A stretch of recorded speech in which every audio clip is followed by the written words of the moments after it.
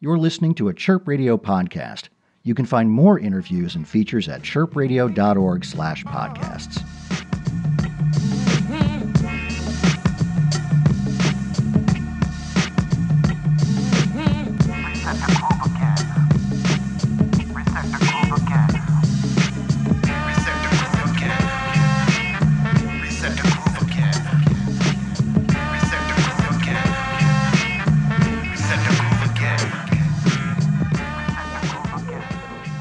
Hello, and thank you for listening. This is Marjorie Alford, safely distanced from my guest today, Josh Brown, better known as MC Sick of Pseudo Slang. Say hey, Josh.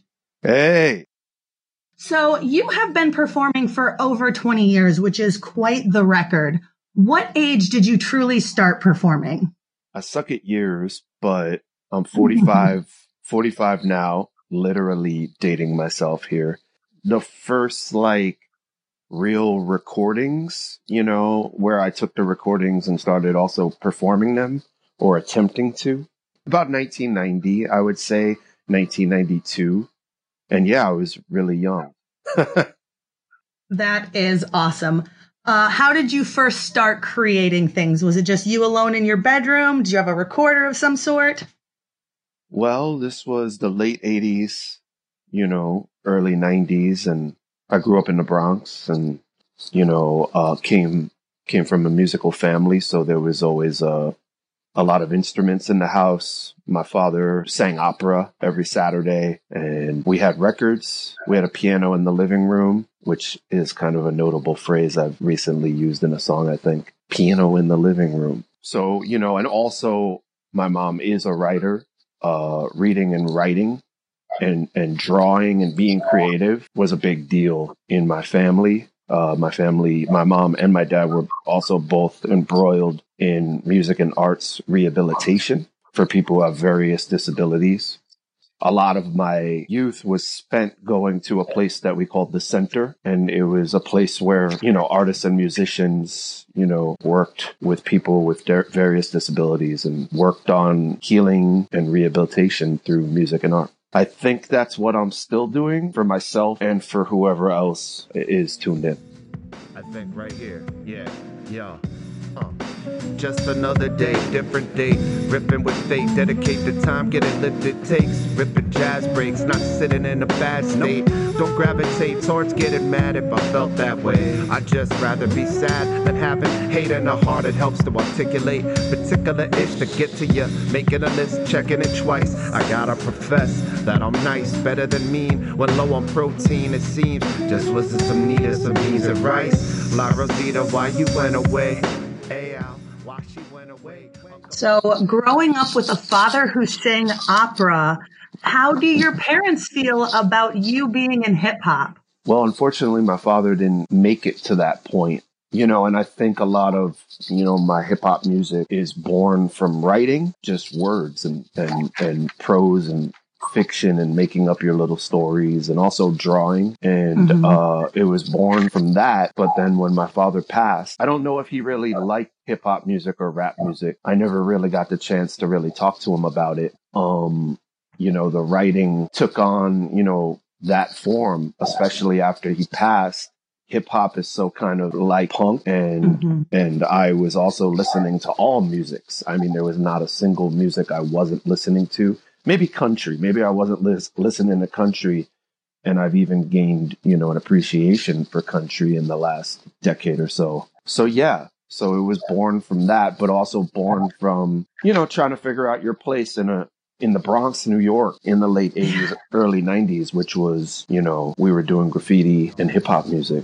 Excellent precedent too. My recipe is like ecstasy in decibels. Rep accessible in YouTube videos. PS is quite legible when in audio, not in handwriting. Cryptic as sick as an inch of your man's reciting. Slang jams height. This is a flight plan they can't understand. Without a legend, the medicine man enter the jam. Some essential, dirty stack instrumental. Coincidentally administer the remedy.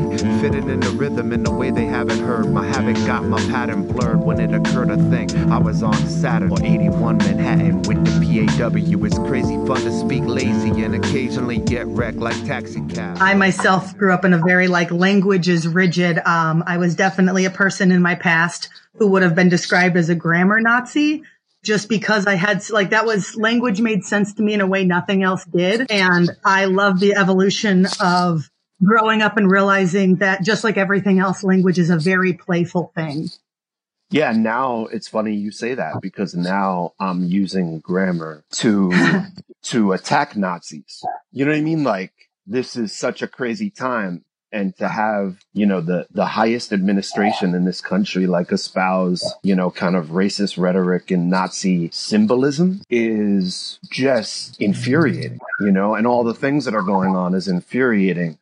So I'm using my grammar, with music, and then also I'm using it in a lot of art, because I'm doing a lot of art that's really, visual art that's really based in my handwriting and based in my words, and they're angular because I'm upset just like anybody, with a heart and a conscience is. So I'm using my grammar to strike out at Nazis and racists, with great ferocity.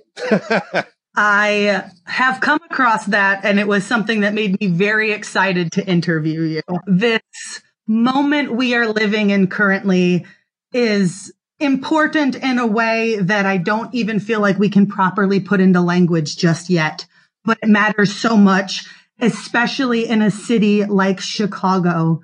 I came across various social media posts from you where you were discussing racism and specifically Nazis, which you were just discussing. Do you have any additional thoughts or opinions on the Black Lives Matter movement you would like to share with your patrons? The word matter is the ultimate minimum. I think that Black lives, they should be thriving, growing, blossoming, not just mattering. And instead of even just mattering, they're under continuous assault. And they have been, and the fake end of slavery, because we're still, this country is embroiled in a form of institutionalized slavery in a way that's just disgusting. And it's been there the whole time. To be strong, you gotta keep on. Sorta like you gotta keep on to be strong.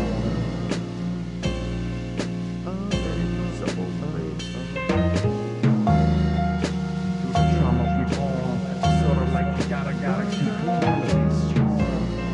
And through the trauma we born, sorta like you gotta keep on.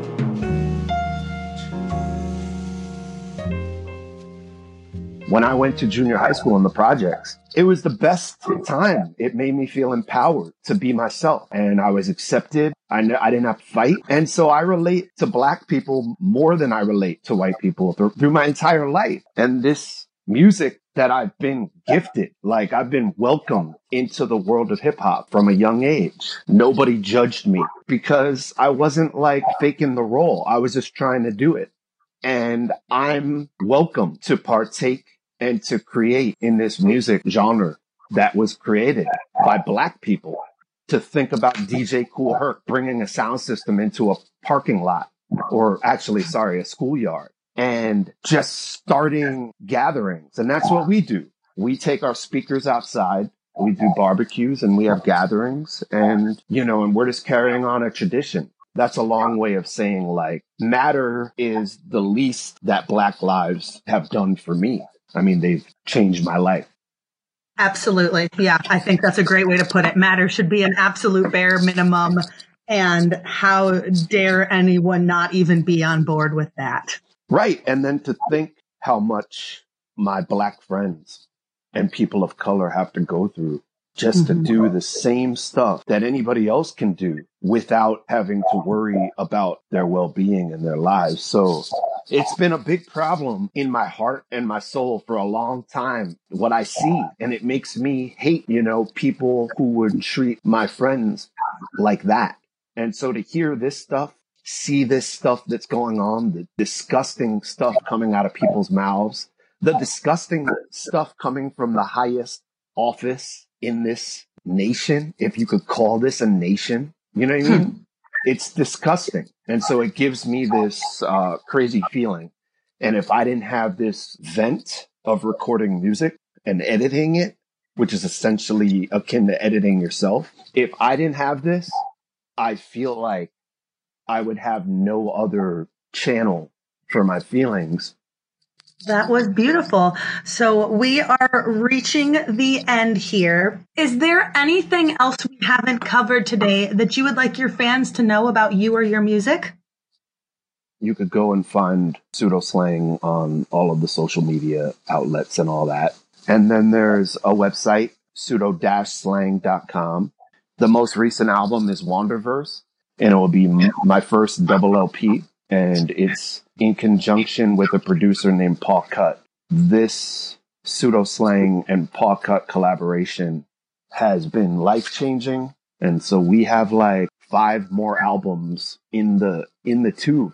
That is fantastic. So this has been Marjorie Alford here with MC Sick. Say goodbye for us, MC Sick. Thank you so much for having me. I really, really, really am grateful. Big ups to Chirp and MC Sick, Pseudo Slang signing out. Thanks. Thank y'all for listening. All right. Yo, check it out. Yo, be sure you got the right amount of papers. Cause look around, I might write you right out of papers. Take you on a mission with we. You see the capers under. Way you stated, I ain't one to play with your blunders. Alright, really my thing. You can find this and other Chirp Radio interviews and podcasts at chirpradio.org/podcasts.